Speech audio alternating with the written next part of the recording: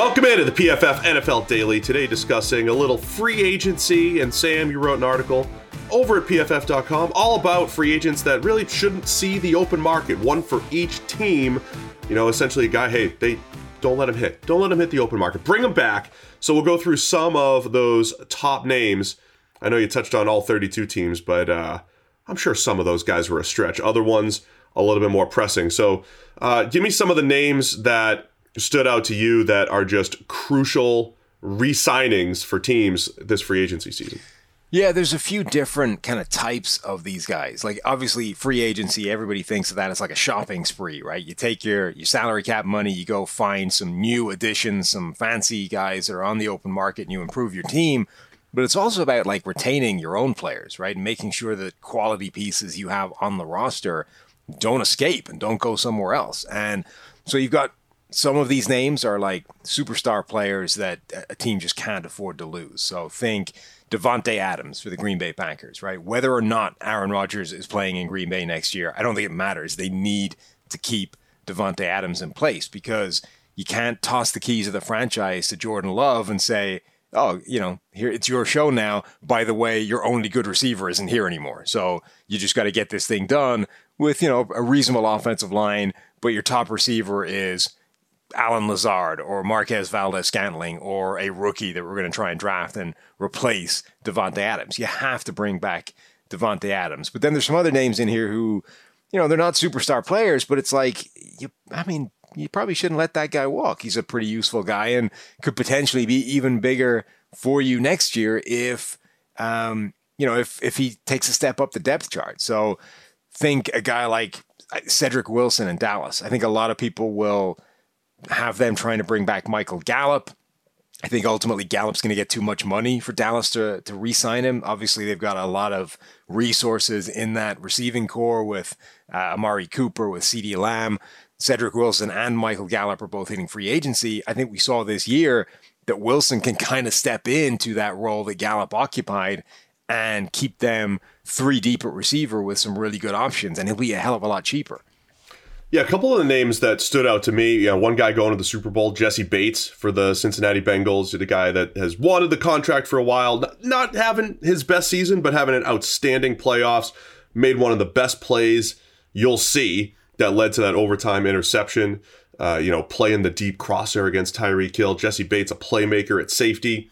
I thought in the same division, Jadeveon Clowney with the Browns was an interesting one where the Browns have done a pretty good job. They did a good job last year. I think they went out and got the guys they wanted. They kind of slow played the Clowney thing. That's been the Clowney story over these last couple of years. Hasn't gotten that big monster deal, but he was a really nice complimentary piece to Myles Garrett. And the other one was J.C. Jackson, the corner for the New England Patriots. Given that they don't have much else behind J.C. Jackson, right? Remember at one point they had J.C. Jackson. They had Stephon Gilmore, who, by the way, also makes this list for the Panthers. But they got to hold on to J.C. Jackson in New England just as that pillar to this cornerback group that is, a team that relies on their corners maybe more than any other team in the league because of how much man coverage Bill Belichick generally likes to play. Yeah, they let go of Stephon Gilmore, trade him away, knowing that you had J.C. Jackson behind him, and you could get away with that. Now, if you lose J.C. Jackson as well, all of a sudden the whole thing unspools in a real hurry. So they've got to keep J.C. Jackson around. For his entire career, targeting him has generated a passer rating of 50. Like right now, the average passer rating in the NFL is about 90, just under 90. If you're getting 50 when you're targeting J.C. Jackson, that kind of shows you just how many plays he's making on the ball and how little he gives up in terms of touchdowns. Richard Sherman territory, Sam. Yeah, it's crazy. That's his career. It really is. Like he is, and it's generated by those big impact turnover plays and plays on the ball. He is a legitimate ball hawk, but you need to keep that guy around because he's what enables that defense to function without Stephon Gilmore. And if you get rid of him, all of a sudden you're asking other guys to do an awful lot more. One guy I like that you highlighted here too, Morgan Moses from the New York Jets. So you've got some guys on here that were free agents a year ago. He got released by the Washington Commanders, Sam. Ugh. The football team released him though last year at this time.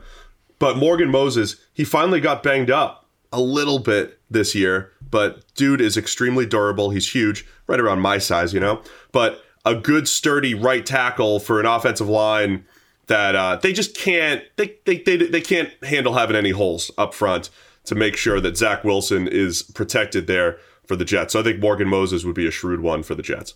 Yeah, and people keep giving them offensive linemen in the draft. I'm not sure they need it. Like they've thrown a lot of resources at that offensive line, and generally it's kind of come together pretty well. Remember, this year they didn't have Mekhi Becton for most of the year. Like he played a handful of snaps before going down, and the line was still pretty good. And guys like Morgan Moses are why. It's not that Moses is a great player. He's a solid right tackle, and he kind of bet on himself a little bit last year. He didn't take a 2-year deal, I think, that was on the table. Took a 1-year deal. And I would say he's earned a raise on the contract that was being offered last year is. So I think the Jets would be wise to lock him up for a couple of years and, just have him as a solid non-weak link on that offensive line. All right, it's time. The moment we've been waiting for since September. It's here. In honor of the big game, DraftKings Sportsbook, an official sports betting partner of Super Bowl 56, is giving new customers 56-1 odds on either team. Bet just $5 and get $280 in free bets if your team wins. DraftKings Sportsbook is now live in New York, meaning you can bet from almost a third of the country.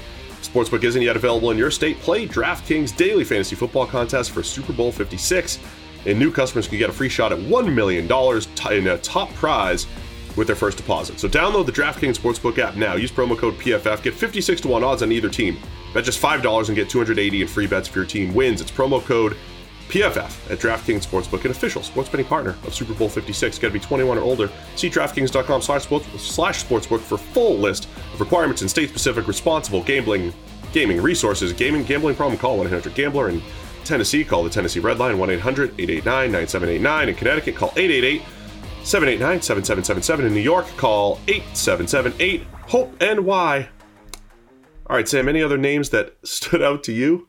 Deontay Harris for the New Orleans Saints. Ooh, that's one. People think that the Saints had no receivers at all this year because they had no quarterback, right? And okay, they certainly had an absence of wide receivers. I'm not trying to claim that the group was strong or anything, but like Deontay Harris, I think is a good, dangerous receiver that averaged, almost 2.7 yards per route run, which is a really high figure. That's sixth amongst all receivers in the NFL. That is a really high number, despite that quarterback carousel of Jameis Winston, Trevor Siemian, Taysom Hill, Ian Book for briefly. Like, he shouldn't have been that productive. And as soon as you put a better group around him, I think you would immediately start to see just how good he is as a weapon. Like when Michael Thomas comes back, and if they find somebody else to be a legit number two, all of a sudden Deontay Harris becomes this like dangerous, deep threat, third option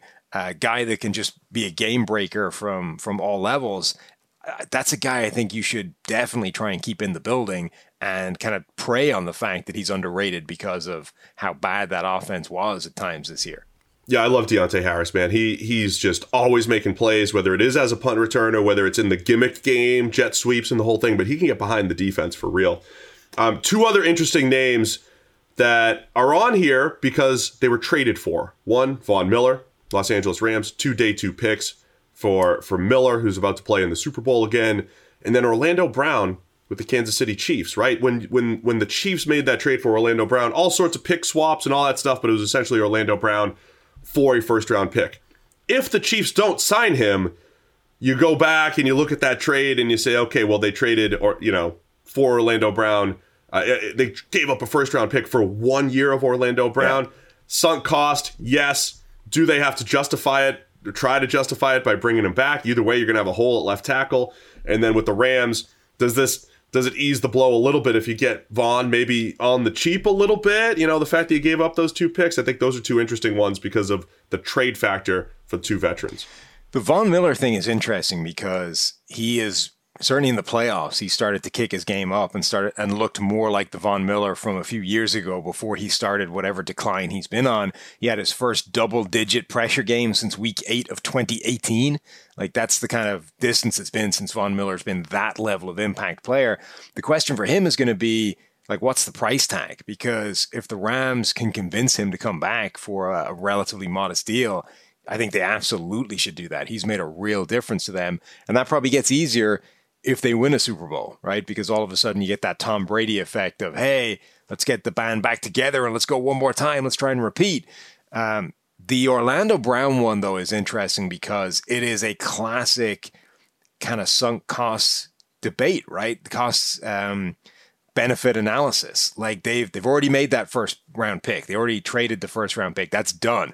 Now the question is Orlando Brown worth the giant sum of money you would have to pay him to extend him?